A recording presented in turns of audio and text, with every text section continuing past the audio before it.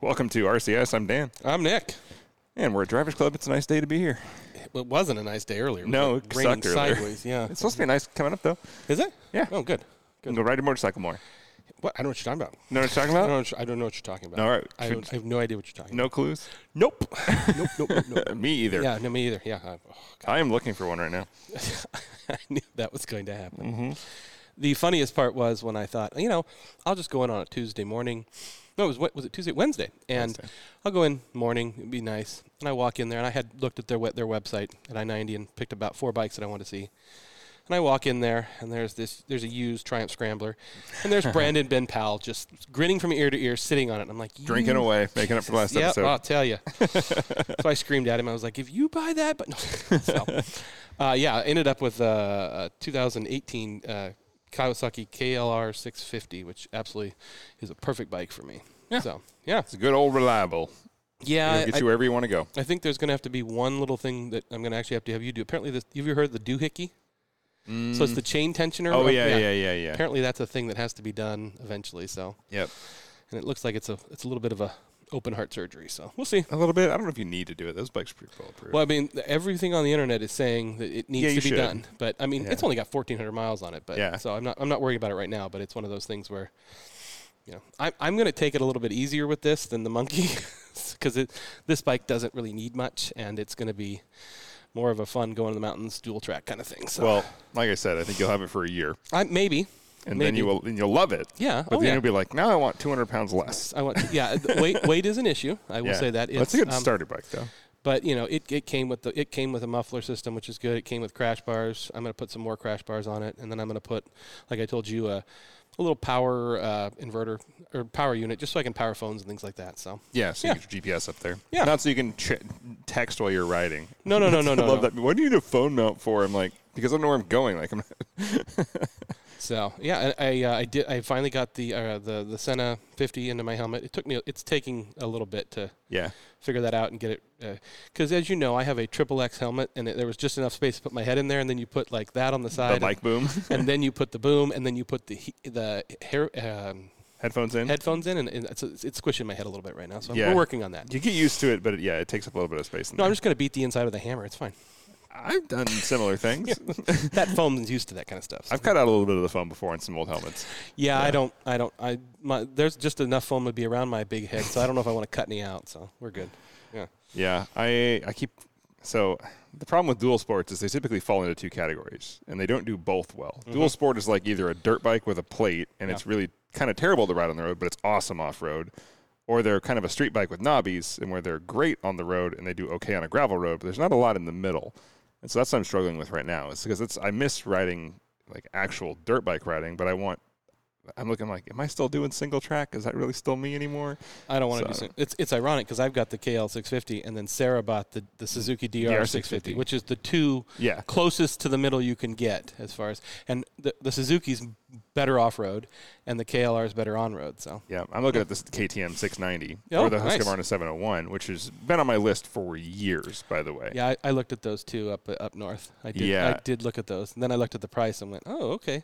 Yeah, but I mean, it's worth it. For example, as I say, the reason the KTM and the Husqvarna, which are the same, not the same bike, but they're based off of it's the same engine, isn't it? Yeah, they're basically the same bike with different tuning, suspension, and engine-wise. A couple tiny differences, but they are dirt specific. They really are. And so I'm wondering, like, would I be making a mistake if I went that way? I mean, but granted, they are 200 pounds less than the KLR and the DR 650. 200, not 20, 200, which is an insane amount.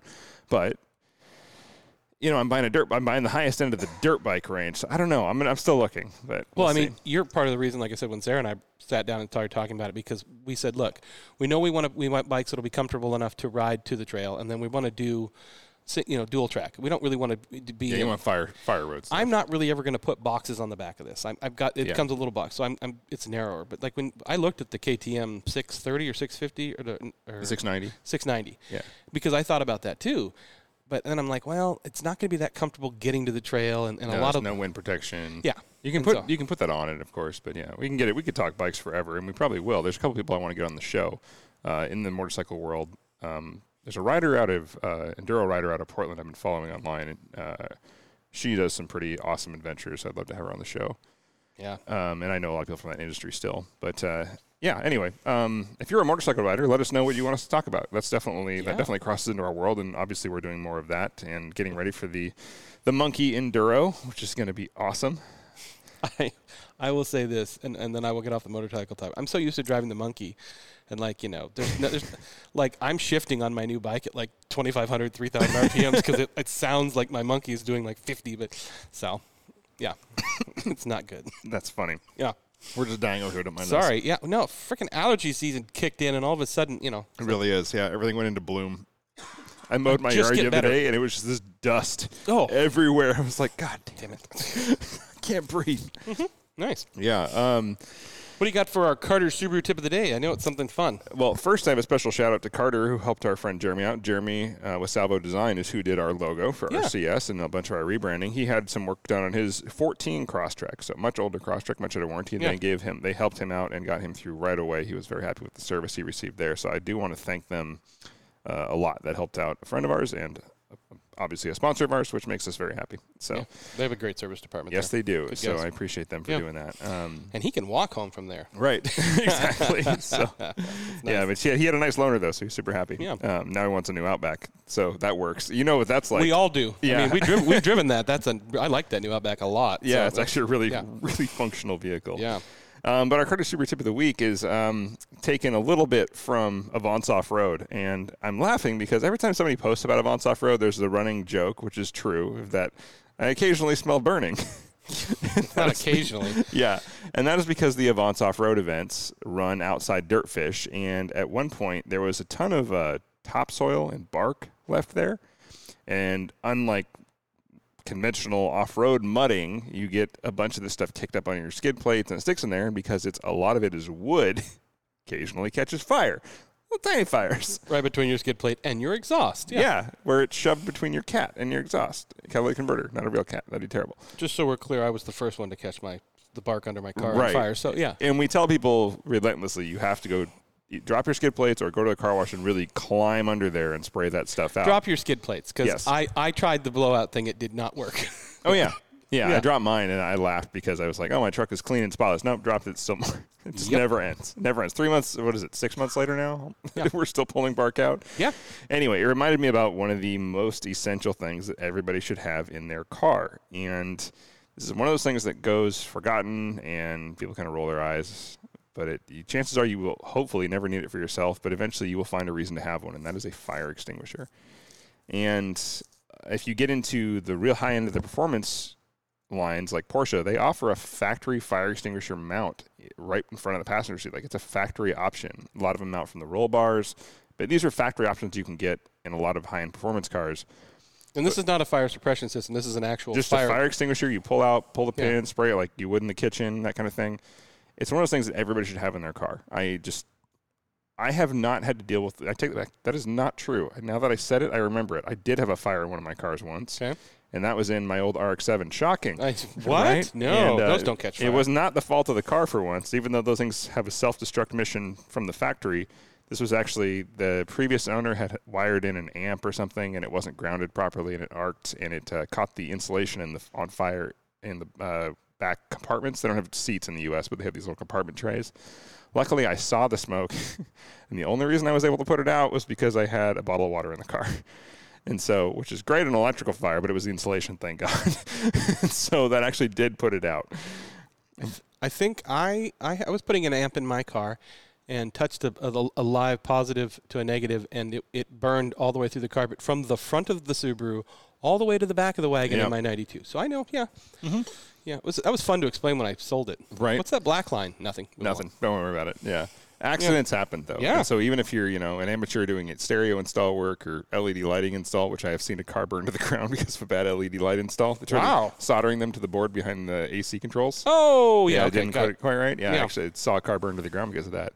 But, I mean, you drive long enough, you're going to see a vehicle fire on the side of the road. And chances are you're going to wish you had that fire extinguisher pull out, or whoever you drove by is wishing you did. There's standard equipment in every fire truck, aid car, big rig out there, and pretty much every construction vehicle you can for a reason. So if you want one, you should get one. They're pretty cheap. You can do a really basic seat mount in front of the passenger seat or behind the passenger seat.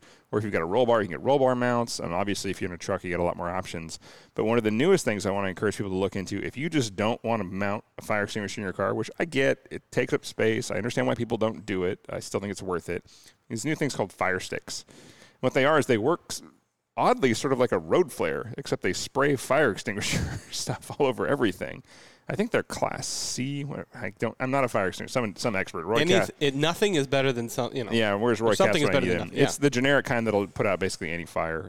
Is what they are, and they go for anywhere from 30 seconds to a full minute. These things will run, so more than a regular standard fire extinguisher even. And most of these are waterproof, shockproof. Like, you don't have to worry about recharging. You literally just strike them and they go a long time. They were featured on actually Jay Leno's Garage about 2 years ago. Remember when I first saw them, and I'm seeing them more places off-road especially because you can just fit them anywhere. Obviously, keep them somewhere convenient, but they can have these little magnetic mounts. I mean, don't keep them with your road flares. That'll just add to the fire. Exactly. Wrong one. Yeah, but you can get these little fire extinguisher sticks. They're not cheap. I mean, they think they're about $50 to $80. So if you can save the car, it's cheaper. But yeah, I was going to say, if you look at the cost of your car, like putting out a fire with one of those is going to save you tens of thousands of dollars, if not, hopefully your insurance claim is cheap. But either way, it's going to save you a lot of headache to do that, and you might save somebody else's car.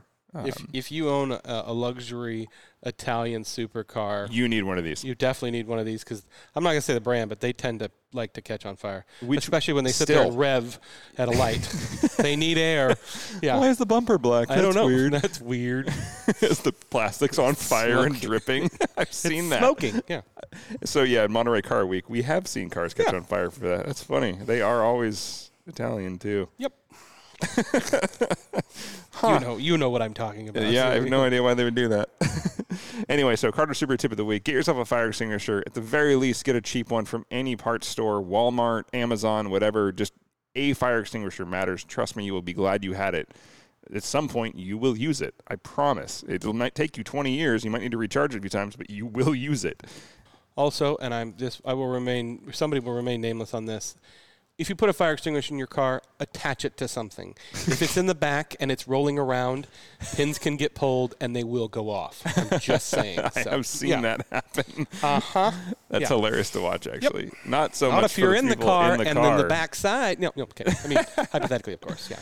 Yeah. You don't want to mess with the fire extinguisher. Anyway, we have a special guest today, and our guest is Zach Mauden from Achtuning. Welcome to the show, Zach. Hey, guys. Thanks for having me. Welcome. I've always seen your guys' shop because unfortunately some of my cars have spent time at Benchmark and I'm driving by, I'm just like drooling, trying not to run into another car. Yeah. Because you guys you got your shop up there in Woodinville. We're in Redmond. I'm sorry, Redmond. Yeah, I think you're talking about the other place right off the highway. No, I'm talking about you. I'm just it's got the cold medicine is going to my head. So yeah. Nick's still not with us entirely. Was he here before? No. So. Zach, tell us about Achtuning in general for the people who don't know Achtuning or aren't Audi, Volkswagen, etc. enthusiasts. You guys do more than that. We'll talk about that in a minute. But tell us about Achtuning. Yeah, so we're a full service facility.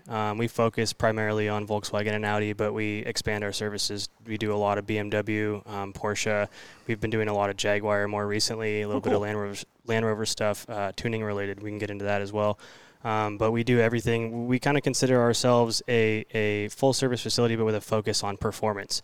So when someone comes in, we're a dealer alternative, but we also are a performance facility in that we do a lot of software, brakes, suspension, alignment, and then we have our own company within that, Hartman Wheels. So we manufacture and distribute our own wheels for Volkswagen and Audi and a little bit of Porsche stuff as well. So that kind of loosely encompasses everything that we do. Sweet. Yeah. Right. I've always thought of you guys as Volkswagen and Porsche. I mean, some of the stuff that comes out and Audi and all that. So. Yep. Yeah, Volkswagen and Audi first and foremost for sure is like our bread and butter. But when it comes to like suspension and brakes, that really applies to everything. I mean, we've been doing more American stuff. So everything from, GT 500 and then, like I said, a lot more Jaguar recently because some of our tuning providers have catered to that. So we've broadened our horizons a little bit to help kind of take care of some of our customers that have expanded their lineup a little bit. So how did it all get started? You said you guys have been around for around 20 years now? Yeah, since 2001, really. 2001, okay. Yep. Yeah, so our owner, Bill, he actually purchased the company from a couple of guys that were local here and kind of turned it into what it is today. And we've always been located in Redmond, but we moved, I think it was 6 years ago now, we moved our facility, and we're right next to Queen City Automotive now, which a lot of people that are listening to are very familiar with. And that's what I meant, not benchmark, just so we're clear. I realized that he's like, there you go. I'm like, why the freeway? No. Oh, God, I did say that. Sorry. My apologies. Yeah. Yep. Yeah, it's you guys really came right around the time of the water-cooled craze for Volkswagen. Like, there was kind of a lull. I remember back in high school, like, the Volkswagen scene had just kind of started, but it was just after that where the European tuner and sport compact car started embracing more of the performance side of the Volkswagen Audi brand. Yep. And so what are you driving? Well, so nowadays I'm a truck guy, right? So I daily drive a Tundra. But prior to that, I had a Golf R that was fully stage 2. I had water methanol injection, and I spent a lot of time on the track with that car, and I really did everything with it. That was one of my favorite cars that I've ever had at the end of the day, just because it was so versatile. I as you guys have seen in Avance, the Golf R is one of the most popular cars, and it's funny because a lot of our customers, they have a lineup of 5 or 10 cars that include GT3s and Raptors and everything like that, but many of them actually have Golf Rs as their daily drivers, and it's because they're just such a good car to get in, but they're quick, and they're also a little bit understated, and they're so capable when you start doing some of the things to them, tuning and suspension and brakes and things like that, and they're also really cost-effective as well. Yeah, that's a huge community around here, and it's a good community. I mean, Cameron just sold his, which I'm still mad at him for. Okay. He got the Toyota Tacoma. That fits him more than he's all about. Tacoma or Tundras, that's what you got to upgrade from the Golf to something that could haul a Golf. Yeah. But that was one of the most fun cars I drove. He had the massive big brake kit on it, and so I wanted a Golf R, and my girlfriend, of course, was like she didn't want the Golf. She wanted something a little more grown up, as she stated. So we got an S3.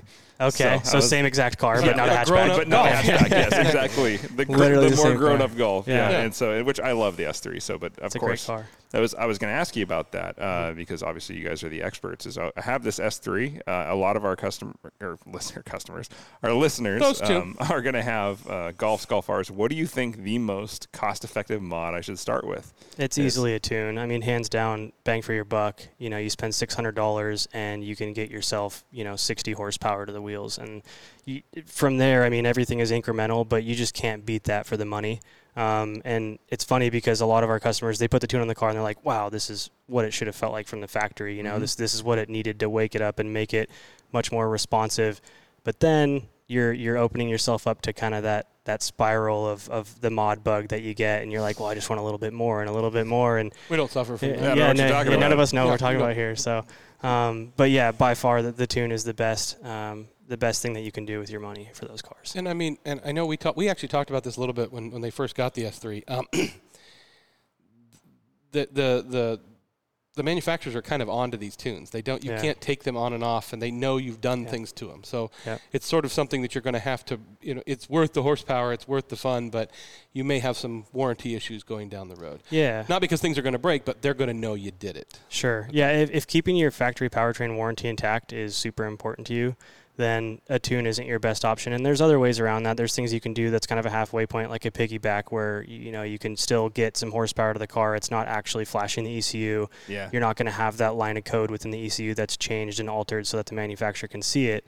But there's also other options and alternatives that we offer to help cater to those customers that do want to keep a warranty intact. So APR, one of our main tuning providers, they offer APR Plus. And so basically, you pay roughly double the cost of a regular Stage 1 tune, but what you get is a warranty with that. So what they do is they give you a warranty that matches your factory powertrain warranty. So if you get let's say, for example, you brought your S3 to us and you still had, 2 years and 50,000 miles left on your factory powertrain, and you said, I want to keep this intact, you do APR Plus, and then if something were to happen to your car that would regularly be covered under a factory powertrain warranty but isn't because it's tuned, you bring it to us, and APR covers that because that was the additional money that you paid for on that coverage. So there's actually a really cool offering in that regard that allows people to still tune the car and still feel like, okay, I have some safety here in case, for example, worst case scenario, my engine blows up or something, and now I'm out $10,000. Well, no, you're covered from APR Plus. So do they have there's options. Deductible on that? No. You just pay awesome. You just pay the tune cost. Hey, they're listening. That's a good thing. That's great. They are. I mean, that's a wonderful, because the other times it's like, yep, thanks, we're sorry, our tune blew up your car, but have a nice day. You might need a fire extinguisher. Yep. Yeah. Get a fire stick. Yeah. I mean, for what it's worth, though, I mean, we've tuned at this point hundreds of Golf Rs and S3s, and yeah, I mean, with any vehicle that you see, you're going to have issues. You're going to have certain cars and exceptions to the rule that have problems. But in all reality, those cars have actually been really good. They all have their common issues and their small things. But in terms of like catastrophic failure, not something we see super often. And to me, that's going to come down to a factory issue and the fact that you're going to have a defective block or something that's not necessarily the tune's fault. Usually the turbos. Yeah. When they eat themselves, Yeah. Well, and that's really common on the S6, for example. So they have the issue with the turbo oil screens, which basically regulates oil pressure to the turbos. And so when we get an S6 customer that comes to us and they say, well, I want to tune the car and I want to do all this, and say, are your oil screens done yet? No? Okay, well then we're not going to tune your car because we want to take care of our customers. At the end of the day, it's not about us getting, every dollar out of the customer. We want to make sure people are taken care of and they have a car that's reliable, and that's first and foremost. That's a really good thing to bring up. Let's take our first break. We're a little overdue for that, but when we come back, I want to talk a little bit more about what goes into a tune. We went over it briefly one time on the show, but I would love to hear it from an expert, and then I'd love to get to know you a little bit more. So we'll be right back. Grandpa, what do you call this thing again? It's a 66 Ford Bronco. I think you got ripped off. Why is that, honey? It's got no Wi-Fi, no USB port, no Bluetooth. Exactly. I guess we'll just have to talk. Sometimes the best way to connect is to disconnect. Is that the window button? It's called a window crank. Cool. The faster I move it, the faster it goes down. This moment of escape was created by Haggerty. Being old is kind of cool, Grandpa. Works for me. For people who love cars. All right. So we were talking about tunes when we left off. Welcome back. No, welcome back. Yeah, that too. Yeah. Anyway, so tell me, what is a tune actually doing? Is it just raising boost level and adding fuel? That's a small portion of the equation there. So part of, and we don't actually develop the tunes. Right. So the companies that we utilize, which is APR and Unitronic and Velocity AP and Dynon and things like that, they spend a lot of time doing the development. So they put cars on the dyno and they spend, however many hundreds of hours, and they put all these sensors throughout the vehicle to spend time developing and monitoring a tune that's going to be safe, reliable, but also make the power that you want for the money that you're paying for. And so a boost and fueling and timing and all these different things go into it. I've actually spent time on a dyno with a tuner before, and it's really an art when you watch somebody do that, and because there's all these different factors that play into it, and at the end it creates this product that gives you a well-refined, a tune that gives you something that you're happy with, and a car that is consistent, something that you can drive down the street, you're going to get on it, and you know what you're going to get out of it. And ECUs and computer software has come a long way in vehicles. I was a Subaru guy before, and the ECUs were so simple. Yeah, I see your face over there. Yikes. Yeah. They go fast if you drop them off a cliff. Yeah. Right before the cylinder blows. But and the head gaskets. Yeah, the head gaskets. Yeah. The ECUs have come so far, so they can also adapt in a lot of ways, and they can pick up a little bit of the slack. But in reality, they just spend so many hours, these companies spend so many hours developing a product that they know that they can sell thousands of customers, and that it's going to be reliable, and that they can put their name on. And that's the kind of companies that we stand behind, and APR is one of those that we've been working with for a long time. And I think a lot of people don't understand that, everything from your Toyota Camry, when they come from the factory, those engines are capable of more. Way more. Yeah. Way more. They're detuned for insurance and for safety and things like that. So mainly for mileage. Well, and a lot of it's through the EPA. But a lot of people go, well, if I go put a tune on my car, it's going to blow up the engine. Well, no, it's capable of that. Just like when you put a tune on it, like you said, and it's increasing, the fuel mapping and stuff like that, your stock fuel pump will keep up with it to a point. To a point. Then that's when you have to start physically putting parts and things on the car. Sure. I didn't know. Are you guys a Dynon dealer? We are. So Dynon and AP are actually owned by the same company, which is Holley. Okay. Oh, so I didn't know that. Holley purchased APR and Dynon. I think this was about almost 2 years ago now. So this is relatively recent. Relatively recent, and APR and Dynon are actually at the same facility in Alabama now. They moved it out of California. I didn't know that. No, Alabama. But I thought Dynon used to be in California for years. They might have been, yeah, but they moved their headquarters to APR because APR's resources that they have there, I've actually been to APR's facility. Great. Oh, cool. Their dyno and all the developmental stuff that they have there is really broad. So I think what they wanted to do is they wanted to put Dynon under the same umbrella and utilize all those things that they were doing. And I think it's increased the level of product that Dynon has been able to produce. That's really cool. I mean, I used to have a 10-point Dynon car, so I went through all of that, but I went through the dealership back when it's the only place you could go. So that's neat to know that they have expanded and then been bought out. So yeah, I can see why Holly did that, getting into the game. It's like, that's a great crossover for them. Absolutely. Yeah. Well, once you put all that time and all that effort and all that money into a tune, then you can start making money eventually. So, yeah. Yeah. Well, Holly's no stranger at that. So, Zach, tell us more about you. How did you get into cars, and what road led you to Achtuning? Well, I started at the beginning. So prior to even me being, conceived, my grandfather actually raced up Pikes Peak in the 60s and 70s. Yeah. So that's where it really starts. So my family is a racing family. So my grandfather raced up Pikes Peak in the 60s and 70s, and he was racing against, some of the Andrettis and the Unsers at the time. And he had an air-cooled Volkswagen that he put a huge turbo on, and he was one of the first people to ever put a turbo on an air-cooled Volkswagen. Thing ran on methanol. Cool. It made like 40 pounds of boost. And when you're in Colorado at that level of altitude, you need all the power you can get. I don't know how familiar you guys are with Pikes Peak and what goes into that. Dan is very familiar. I've driven up it, yeah. Oh, very cool. Yeah. So I've been up it too, but I've never raced it. It's on the bucket list. But yeah, so that was kind of where that started. And then one of my uncles was one of the kind of OGs, I guess you could say, of the Northwest sprint car scene as well. And so when I was a kid, my family was just super into racing, and I got a go-kart when I was, 4 years old. And it just spiraled from there. It was kind of like a natural thing for me. And I ended up starting racing cars when I was 6. So I raced quarter midgets for almost 10 years. Really competitively, had 2 cars, 2 classes, and did national championships and all that kind of stuff. And then moved into half-size NASCAR and did that for a while.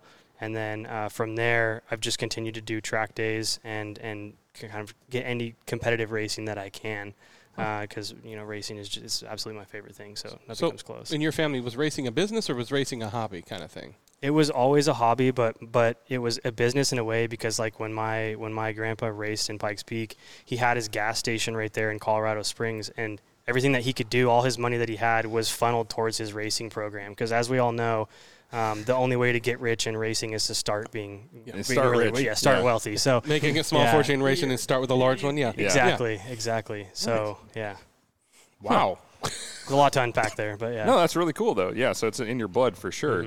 You said you did track days in your Golf R. What are you gonna get next?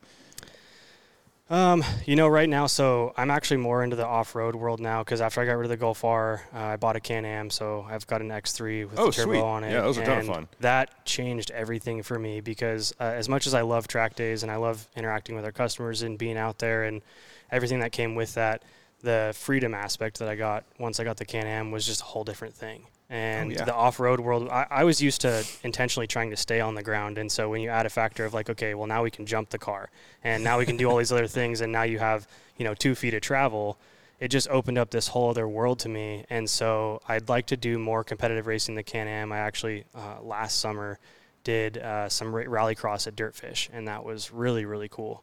And so I think I want to get a little bit more into the off-road world, but of course, Pikes Peak is always on the bucket list, so I got to figure that out. Well, you can side-by-side up Pikes Peak. You can. So I think they actually don't have a side-by-side class yet. I feel like it's coming. And I think it's coming for sure. And so I would like to be a part of that one way or the other.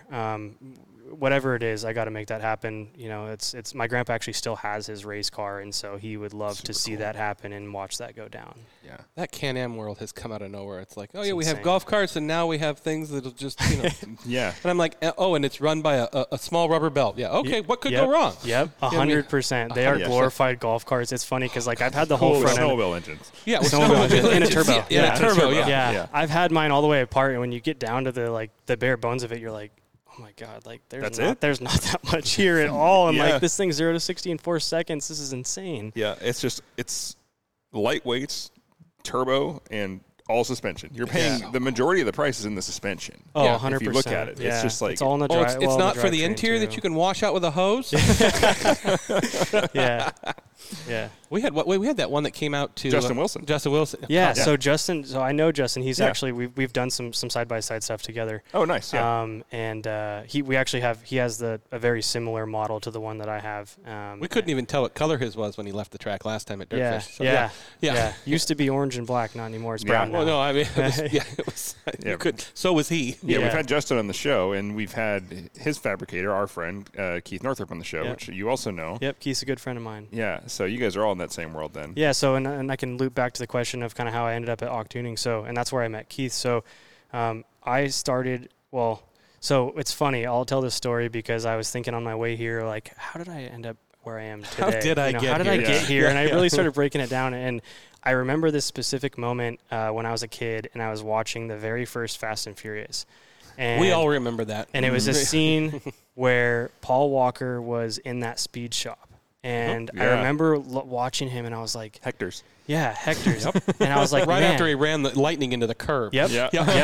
And he was selling parts, and he's doing all this stuff, and he's got his street racing on the side, and he's kind of living this life. And I remember as a kid thinking, like, I want to do that. Like, that looks really cool to me. That lifestyle looks awesome.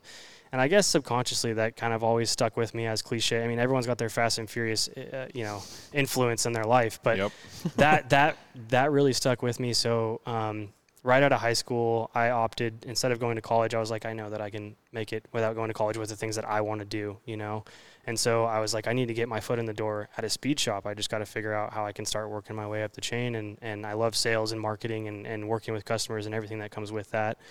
And so right out of high school, I started working at Speedwear. And I don't know how familiar you guys are with Speedwear, not around anymore. But I kind of started there just as like a shop hand, I guess you could say.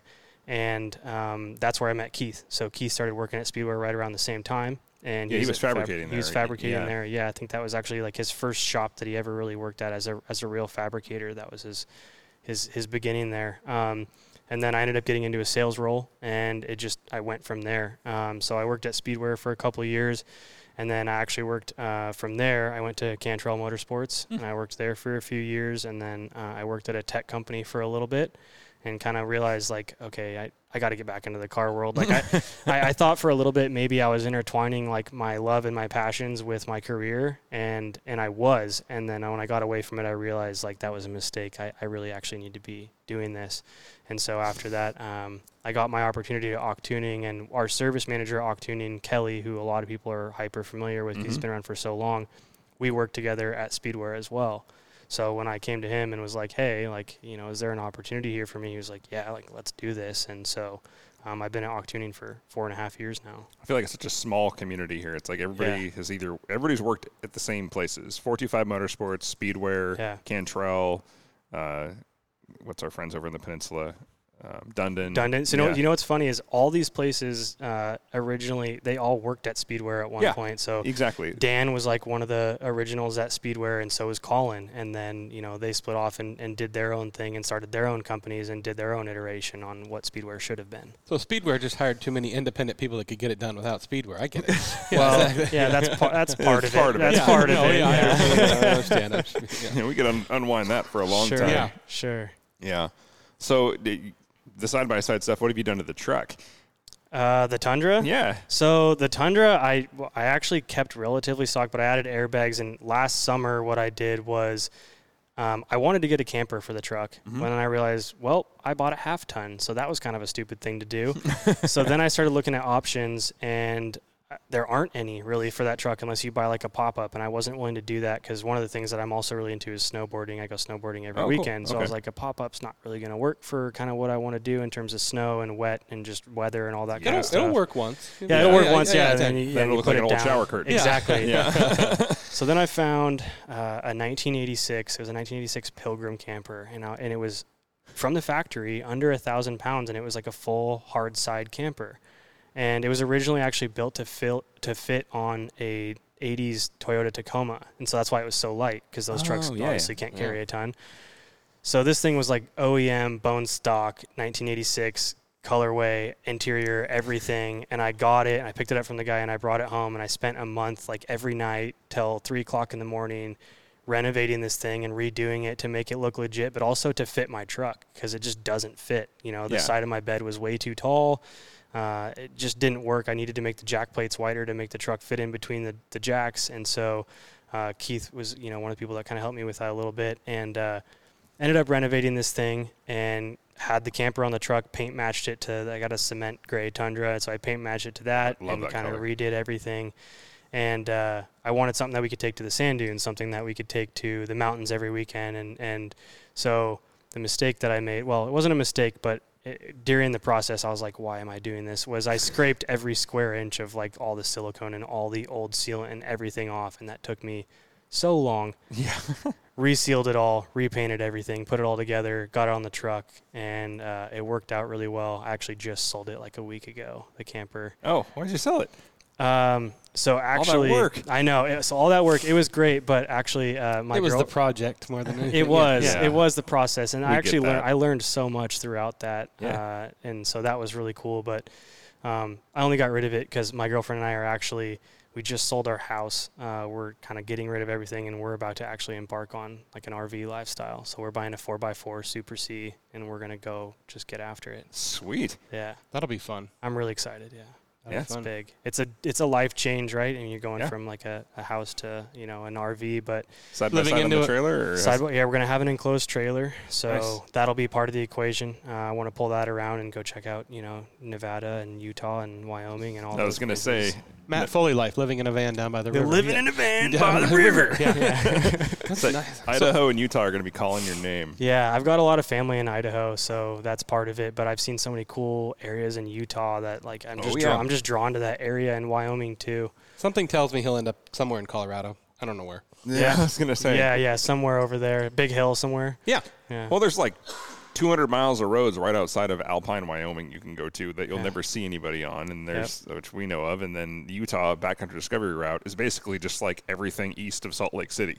Yeah. Because they're open to it. Like, yeah, Utah's a huge hub for that. Yeah, they don't care. They're just like, you're going to drive it on rock, do whatever you want. What, are you going to break a rock? Yeah. They're like, go for it. Yeah, I love it out there. That's I'm envious. Yeah, that sounds absolutely fabulous. And yeah, it sounds like a lot of fun. So appreciate that. It's going to be a big change. It's funny because like before I met my girlfriend, I had this idea to do this solo. I was like, I want to go live this life. I've kind of had this calling or whatever. And then one day I sat her down and I was like, just give me 15 minutes to like pitch you this idea. And I pitch it to her, and then the next day she's like, let's do it. And I was like, oh, it's real now. Like now we're committed. Oh crap, somebody else is going to make me do this. She's holding me accountable for this now. Yeah. So yeah, like we kind of started doing all the research into what this RV was going to look like and what our options were. I knew I needed 4-wheel drive. So that really slimmed down our options. And so what'd you end up settling on? So originally I was just going to buy a Class C, and they actually don't really sell Class Cs that are 4-wheel drive out of the box. So I was going to buy this company, U-Joint Off-Road, makes a 4x4 conversion kit that you can lift it up, put 4x4 on it, and go anywhere you want. And then I drove a Class C with like the new Ford 7.3 liter, they call it the Godzilla motor. Yep. And it just didn't do it for me. I was like, I'm still in a van chassis in the front seat, and like this thing's naturally aspirated. Like it's got 450 horsepower, but it just wasn't going to do it. I was like, we're going to lug across the country. Like we have plans to go to the Daytona 500. It's like, what am I going to do? I'm going to go to Florida and just like have this thing floored the whole way, towing the side by side if we're going anywhere. So went back to the drawing board, and now we ended up landing. There's this company called Dynamax, and they make 4-wheel drive out of the box, Class C turbo diesel. So it's built on the Ram 5500 chassis with the 6.7 liter Cummins turbo diesel. Yeah. So great foundation. And highly tunable. EPA doesn't know, but yeah. Look away. Yeah. Yeah. So that's what we ended up landing on, and they have this specific one, and tell me if I'm getting too far into this. I can talk about this stuff forever. It's Explorer package. No, this is giving me time to go to their website. There you go. Yeah, So it's the Dynamax Asada 530 FW, and this one's the Explorer package. Yeah, so it's that, but the Explorer package. That's sweet. That looks horrible. Yeah, I'm like, I want one of those. Yeah, I'll take 2. Yeah. So the Explorer package is cool because it comes with 800 watts of solar on the roof, an 8,000 watt generator. Like the walls are special insulated, everything's thermal lined, so you're not going to have issues in sub-freezing temperatures. You still get a queen or king size bed. Queen size bed in the back, and then you have like an overhead bunk. Pretty cool. We've got a dog. We've got a dog with us too, so like we need a little bit of space. But the 4-wheel drive was like that was non-negotiable for me because when it comes to the snow, I'm just not putting on chains. I'm just not doing that. Like I need to click a button and we need to plow through this and keep going. And so like it's kind of crazy that industry, because I've done so much research. Like companies are just now starting to cater to this 4-wheel drive like Super C industry. And there's only really 3 options. It's like those guys. There's another one that's built on the new Ford. Earth Roamer. Well, Earth Roamer, if you're going to pay $500,000. Yeah. Which is, don't get me wrong, like Earth Roamer is awesome. It's badass. Oh, yeah. But what we're buying is like a kind of an Earth Roamer light in a way. Everybody wants the Mercedes-Benz, the Sprinter 4-wheel drive. That's not Class C though. But I know, but I'm saying that's the fad, and people are finally realizing like, hey, I'd like to have 4-wheel drive and have space. Well, and true 4-wheel drive because they're not. The Sprinters are that weird configuration. I forget what it's called, but it's like a 80/20, and it's not a full. You can only. If you go by the manual, you can only up to like 35 miles an hour. Yeah. They're not a true 4-wheel drive, and they're not that great. What blows me away is the price of the Sprinters, too. $100,000 $150,000 for like a well-built one. You're like, wow, that's a really nice motorhome. Like a kidney. Yeah. So are you building this from the ground up, or are you? This thing's coming from the factory ready to go. Nice. Yeah. Did you guys spec it?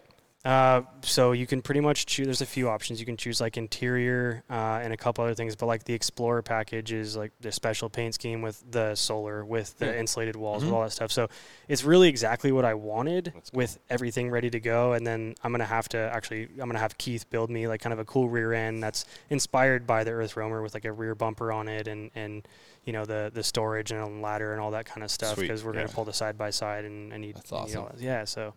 It's pretty crazy. I'm even more jealous now. I saw it. I know. Oh, okay. Yeah. The van life is one thing that some people could get on or get, they're just, that sounds awful. This sounds awesome. Yeah, because it's space. And comfortable, Yeah, because, I mean, as you know, my parents, my mom wants one of the Sprinter vans. Well, now she wants one of those. Yeah. And she doesn't know it yet. Yeah. I'm worried about those two driving a Sprinter van. I don't know if I want to put them in something bigger. Well, at least they'll be the ones that are safe on the end. Yeah, of that. Exactly. That's true. That's true. Yeah.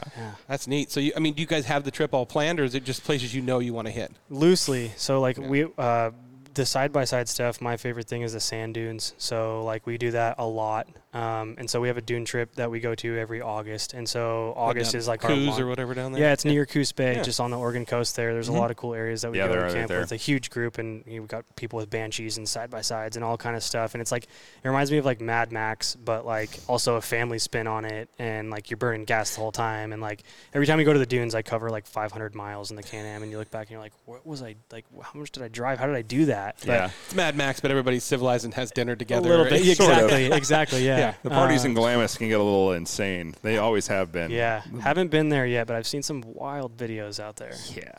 The wildest party I've ever been to is out at Moses Lake in the dunes on the 4th of July. That was... Moses Lake is... that's not a good dune experience. No, it's not. No, it's not. No.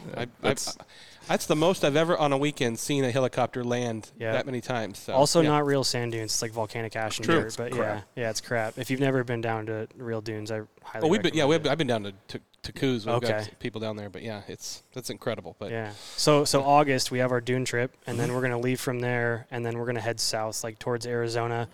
We've got some friends in Texas that we want to go visit, and then from there we're going to kind of cut over and work our way up through Utah, Wyoming, and all that, and then winter's going to come around, and then we're going to be chasing powder all winter. So you'll be in the right area with Utah. Yeah. Anything around there, like that powder in Utah and Colorado and even Idaho actually is really good, even compared to here, because we just get such wet snow here. Yeah. Well, and you get a little bit more elevation in some of those other areas too. Like you mentioned Colorado. It's like I went and rode there 2 years ago, and you're like at 12,000 feet elevation. You're like, dude, this stuff's like sand. This is amazing. Yeah. You know? Love that stuff. So, Aspen, Breckenridge, and Vail, they live up to the hype. Yeah, they all do it over there. Yeah. That's why they charge so much. Yeah. That's still the most expensive gas I've ever bought was Aspen. $6 a gallon. Well, was that Aspen's fault, or was that the way the GTR was tuned? No. The GTR was tuned terribly, but Aspen, like, it's the only the gas station is nicer than most houses for one. It's a log cabin and it's beautiful, but it's $6 a gallon. It's the only game in town. Yeah. Well, wait a couple of weeks; it'll be $6. Yeah, we're on our way back. We're close. We're on our way. Yeah. Lucky us. Lucky us. I have to be careful now. I have to fill up at no less than quarter of a tank, or it caps off because it caps off at 100 at the pump. I hate that. So I can't go below a quarter of a tank because it's a 35-gallon tank. You know what you need? It's a dual sport. I have been riding the Monkey. Yeah, I'll have to pick your guys' brain a little bit because I'm looking for. I don't know if I'm going to do a dual sport or what, but because we're not bringing a vehicle with us that's street legal, right? So Honda Monkey. Honda Monkey. Okay. I mean, truthfully, he's not wrong in the fact that if you know that you're just going to be using it for running around town. Not just that. I want it to do other things. A dual sport. I mean, here's the thing: if you're going to be hauling a Can-Am, you've got room for a Monkey anywhere because a Monkey will fit in the front of a Can-Am. Okay. Buy one and thank me later. Yeah. So everybody buys one is happy they did. It's like, this is ridiculous. Then they go ride it and they're like, I don't ever want to stop riding it. It's my favorite thing to ride. It's called Honda Monkey. I'm already off to a great start. Since we're spending your money, your girlfriend's going to want one too. She is. Yeah. I mean, the Honda Monkeys are great for going to the store and stuff like that. You can, but I mean, dual sport wise, if you know if you want to be doing off road and on road and stuff like that, there's, do your research. Look at the Kawasaki. Look at the Suzuki. Look at the Hondas and stuff like that. But, I mean, it's the one thing you're going to want to look at more than anything is fuel mileage because a lot of these bikes, the dual sports, they only got like 1 or 2 gallon tanks. Yeah, that's a problem. And like the KLM's got almost 6 gallons, and I think the Suzuki's got 4.5. So, I mean, but you're still getting 40, 50, 60 miles a gallon. So you're still going to be able to do that. But weight is another thing. Is in the fact that, I mean, I'm sure Keith could build you, a really nice rack for the back of that would lift that up and down. But if you're going to be hauling a trailer, it'd be very easy. I mean, well, yeah, with the trailer. Well, so that's the thing though, is like there's going to be times where the trailer's not going to be with us, and I want something that I can have a bike of some sort that's going to allow me to like run to town or whatever I need to do. And so, but you're right. Weight is 100% a big factor. A light hitch mount bike. Yeah, you're not very big, so even like a well-tuned, a high-output 250 plus, the new CRF 300L is a really popular option. I heard that Honda actually is now making a 250, but it's a 4-stroke that they offer, and I was like, that kind of sounds perfect, because I rode a 450 in the dunes, and I was like, this is a lot, The CRF is now the CRF 300 and 300L Rally. Yeah. Okay. They're hard to find. Very hard to find. Because it was on my list to find, and they're nice. It's not a ton of power, but the bike is really nice. It's not carbureted, and it's a really neat bike. It's really light. It's really quick for the size, and so they're really good. Everybody calls it like they're calling the Rally like the perfect dual sport because it fits that niche of fast enough to get you on the highway comfortably, but low enough to get you around the trails if you wanted to, and super lightweight. So, if you can find one, they're like $6 or $7 grand too, which is really cheap for what you're getting compared to like a KTM is going to be 12. 10 to 12 plus. CRF 450 RL is the new dual sport in the 450 range, but that's still going to put you out probably 12.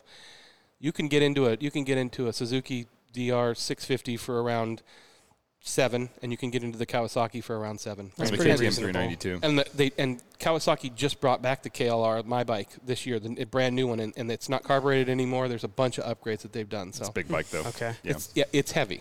Okay. We can talk bikes forever. So buy a Monkey. Listeners, write in. Buy a Monkey. Write in, email us, call us, tell us what we should talk about on bikes because we need to get more motorcycle guests in here. But yeah, I'm excited for your trip. You're going to be hitting all of my favorite places on the western side of the U.S. And yeah, I would move to Utah is definitely high in the places I would move to, not because of the lifestyle that comes with it. There's just so much to do there all the time. If you're an outdoor person, Utah is like your number one on your bucket list. You just don't know it yet. That's what I've seen, and it kind of seems like their real estate's almost on par with where ours is right now. Well, it depends where you go. Yeah, the tough part is like the only real airport's like Salt Lake City. Yeah. And like Moab is where I want to be, but you've got Grand Junction, Colorado. It's 2 hours away, or Salt Lake City, which is 2 hours away. But that's your closest airport. So it's not like, it's not too bad, but it's a long drive if you're just running in and out. I still want a place in Moab so bad, but it's expensive there. Anyway. Only you. Nobody else wants to live. Moab real estate is booming right now, so I think we're going to see another boom in Utah and Salt Lake City here pretty soon, actually, because it's like Idaho's running out of real estate. They were number one for a while, and now I think Utah's next. Yeah. So anyway, people will discover Wyoming eventually. Yeah, I was going to ask you, going back to the Achtuning side before we take our next break. suspension, brakes. Do you have a favorite of like which brands or brake upgrades you're doing, things like that? I know Yeah, tell me more about that, actually. Yeah, I mean, Stop Tech has been like our number one, really, just because like for the overall cost and the performance that you get out of a big brake kit and the options that you have, you can get yourself a nice 6-piston kit and for not very much money, that's going to be a huge upgrade over what you have stock. And then also it allows you to easily switch pads in and out. So if you want to have a nice street pad that you've got and then you want to go to the track and switch it out, it's like 2 bolts and you put it in and out and you've got a fresh set of track pads on there. Michelle Graff, I'm talking to you. I saw your post and you just toasted your pads on the track. Thank God you had a loaner set of brake pads. But yeah, I was thinking about that the other day. Is one of the things that the S3 Extra is pretty good brakes, better than I expected because the car is pretty small. But with every car I've ever driven, with the exception of like my Turbo S and my Z06, okay, not the Turbo S, they've all needed bigger brakes. Yeah, that's like one of those things. Like, why does especially trucks for that matter? Trucks huge, yeah. It pisses me off. Like the Raptor has terrible brakes for the size of the truck, and to get them an upgrade, you have to change the wheels because it comes with 17s which have like a notoriously like half-inch gap between the caliper and the wheel, so rocks get stuck in there all the time. Great move for a truck, Ford. But anyway, there's no flex on those wheels, so you're fine. What a lot of people don't realize is that like while a bigger caliper does help, some of the most important factors for being able to stop better is also pad compound. Oh yeah. You have that, and then also a higher temperature fluid, which a lot of people, they go to the track and they're like, I just melted my brakes, and it's like, well, you also don't realize that a lot of these cars have really intrusive traction and stability control, and even though you don't know it, it actually is applying. Yeah, it's applying the brakes the whole time, and it's saving you. It's keeping the car straight, but that's why your brakes are melting. Yep. And so there's so many different factors that go into that, and a lot of our customers, it's funny because they try to tiptoe this line of like, I want a track car that's like does all the track things, but I want a street car that does all the street things the right thing, and it's like, okay.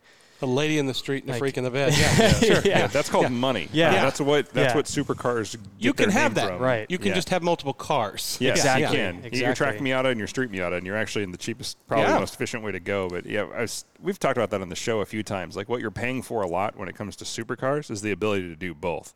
Because people don't realize how expensive that is to make a car that can do both. It's like an ultimate all-season tire. It's like it does everything, and it does everything well. And but the S3, your car specifically, that chassis that's built on the MQB chassis, they're just such great cars. They handle so well right out of the box. But when you start actually kind of doing some small things here and there to them, they can be phenomenal. So even if people don't want to lower the car down and they want to maintain their ground clearance, getting yourself a set of front and rear sway bars and getting yourself, more than anything on these cars, in my opinion, that makes the biggest difference is getting camber dialed into the front, because they don't have enough camber, so the tire wear is really poor right at the box. Push a lot. They understeer terribly, but that's also because that's a product of the Haldex system. So the Haldex all-wheel drive system isn't like a lot of the all-wheel drive systems. Like a lot of people that have Subarus are familiar with the symmetrical all-wheel drive, which is great. I love the symmetrical all-wheel drive system. So when I had my Golf R, one of my favorite things that I did is I got a Haldex controller that completely changed the way that Haldex all-wheel drive system worked. So what it did was it applied 100% of available torque to the rear wheels under active driving. So now, suddenly under braking and acceleration and even coasting, the amount of torque that is being transferred to the rear wheels from the all-wheel drive system was significantly greater. So now the car doesn't understeer as much. Now I can actually get the car to oversteer, and I can get it to rotate and get it to handle a lot better.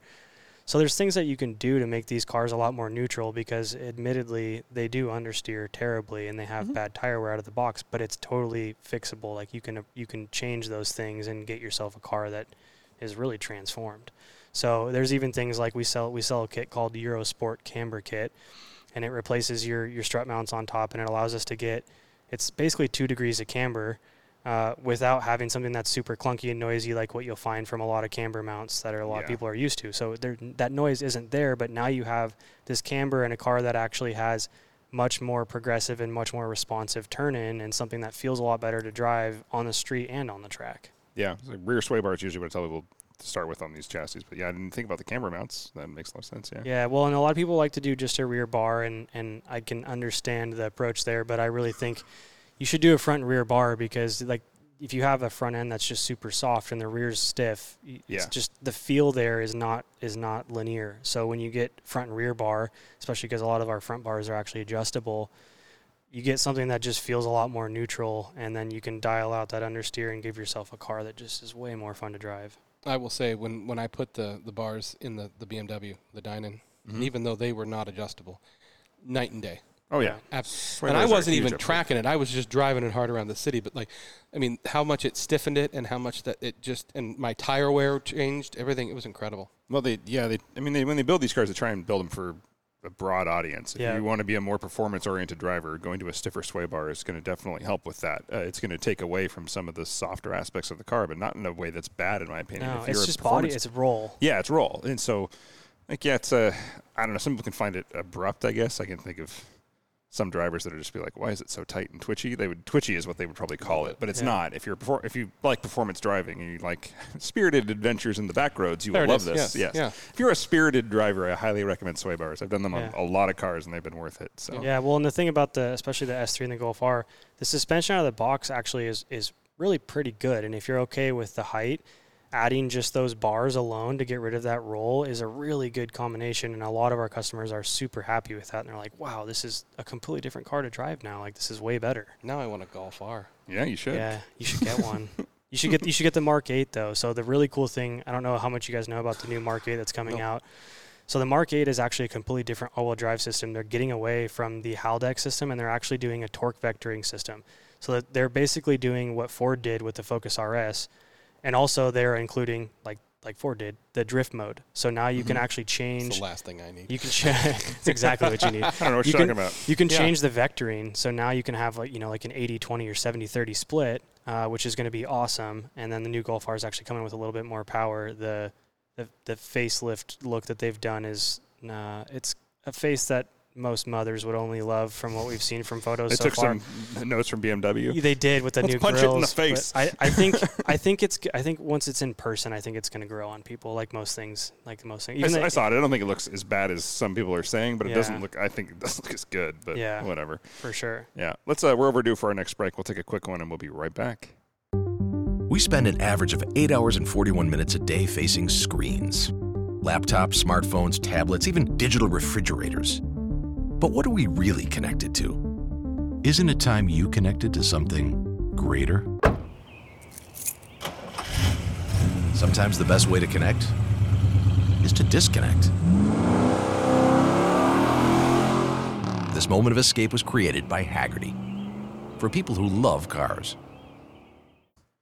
And we're back. You guys, Achtuning is an Avance partner, I believe. Yeah. Is it 10% off services, or what is it? 10% off labor. And then, I always give people deals. Like, we've had a lot of customers come through that want BBS wheels because we're a dealer for them. Oh, yeah. And so I always just try to make sure that we're beating whatever price we can see online, and we're taking care of people, and they're happy with the experience. Avance it's funny because Adam came to us really, really early on, before Avance was anything like what it was today, and it was the ride sharing program. Oh yeah. And we were super apprehensive, and I remember thinking, I don't know if we want to be a part of people sharing other people's cars that we don't know and all this stuff. And I was like, I don't know. We were just, I liked Adam as a person, and I liked where he was going with stuff, but the ride sharing thing we weren't sure. And then he kind of started to evolve it, and we were like, okay, we definitely need to be a part of this. We think this community is neat, and what Adam's got going is awesome. Yeah, it exploded now. Exploded, and it's such a unique, I've actually never really been a super big car community guy because some of that stuff. They're usually terrible. They're usually terrible, and I don't know. I didn't really like that. And Avance has been a complete game changer in that. It's just a community where it's one of a kind for sure. So we're really excited to be a part of that. I unapologetically joke about there's two sides of this. There's Avance, and then there's Seattle Cars and Coffee, which is just a shit show of everything wrong with the car community, and then Avance, which is everything right with the car community. Everything right, yeah, for sure. Yep. Can't say it better. Yeah, I'm unapologetic with that because that's just a cesspool. And we pride ourselves because I think we're the number one referrer for Avance. We've gotten so many customers to get on board with it just because it's a community thing. It gets people excited to hang out with other people that are somewhat like-minded but different cars, without having that other side of things that you don't like about car groups. Yeah, and Avance took its name from the Audi Avant wagon. Yep. So what? I know. Never heard that. I don't. So strange. Yeah. Fun fact. Yeah. Anyway, if you are an Avant, Speaking of what's going on with Avants, Avants, if you are an Avants partner, you're going to want to check out the Avants Stu's Garage DIY series. They're doing brakes. That is Wednesday the 2nd from 6 to 7:30 at Stu's Garage, and you can learn how to change your pads and rotors, how to properly bleed your brakes, and more. That's still the one thing I won't do for people is I won't bleed their brakes. I'll do my own, but I won't bleed somebody else's. Like, that's on you. Yeah, it's a liability. Yeah, exactly. Like, I'll do the pads and the rotors, and that's it. When is the next off-road event with Brandon Ben Powell? That will be the 19th with Brandon Ben Powell. June 19th with Brandon Ben Powell. Good to know. Have a drink with Brandon Ben Brandon Powell. Ben Powell. Yeah, come on out and see Brandon Ben Powell. He loves that. So, yeah. Yep. We should bring Rainier into that. I don't know if I'll be back for that, but Nick should I'll be there. Yeah, Nick will be there. I with won't be Brandon there. Ben Powell. There was a dyno day that was just before that, but there's another one coming up on the 26th of June. So for those people who missed the first one, you missed out, but 26th of June will be another dyno day. And there's a track day, a lapping day at Pacific Raceways on the 24th. So lots of good stuff coming up. Excellent. Yeah, you should take the Tundra out. Yep. Yeah, I think I'm going to keep that one at home, but I'll bring the Can-Am. Some slicks on the Can-Am. You can bring the Can-Am. So that's that would actually be fun. That's actually on the docket. So I'm inspired by a picture I saw. A guy had like slammed, and he put legit slicks on it, and I was like, oh, I absolutely have to do that now. So you can do that. A friend of mine even has a set of slicks for me. I just got to find the right set of wheels for it. I don't know if they'd be that hard. It's not. It's really not that big of a Probably deal. cheap, too. Yeah, I mean, you just got to get the right set of wheels, and you're good. And bring probably an extra belt because I was going to say a couple extra belts, and you're good to go. I've blown one belt so far, and then I kind of learned my lesson of like, okay, there's a threshold. But yeah, with all that traction, I would imagine it's even harder on it. Well, it's in the sand dunes too, like my big, huge rear paddles, and it's just the heat out there. It's really heat more than anything. Oh, yeah. So interesting. Yeah. I wonder if there's a fix for that. You can get a belt temp gauge, and that helps you to like kind of regulate how hot you're getting things. Or you could just drive normal. Yeah. Well, good luck. Yeah, I know. Yes. I wouldn't either. The temp gauge, is that just like a laser sensor pointing at it and reading the temperature constantly? Yeah. No, it's a guy in the back seat with one of those temperature gauges going 107. It's hot. Yeah, it's hot. Slow down. I'm seeing smoke. Give me that fire stick. Yeah. Yeah, actually, that's a great place for when we don't want a giant metal bottle. You can grab one of those fire sticks, clip it on. Yep. Yeah. Excellent. All right. If people want to get a hold of you at Achtuning. Yep. My email is zach@achtuning.com, or you can just give us a call. Our phone number is super easy, 425-895-0000. We're also on Facebook, Instagram, whatever you need to do to reach out to us. We can definitely help you out. Excellent. Thanks for coming in. We appreciate it. I appreciate it, guys. Thank you. I'm sure we will be in touch. Yeah. So I'll talk to you soon about Audi mods, or someone else will. Yeah, bring it by. For this episode of Rain City Supercars, I'm Nick. I'm Dan, and don't just get there. Enjoy the drive.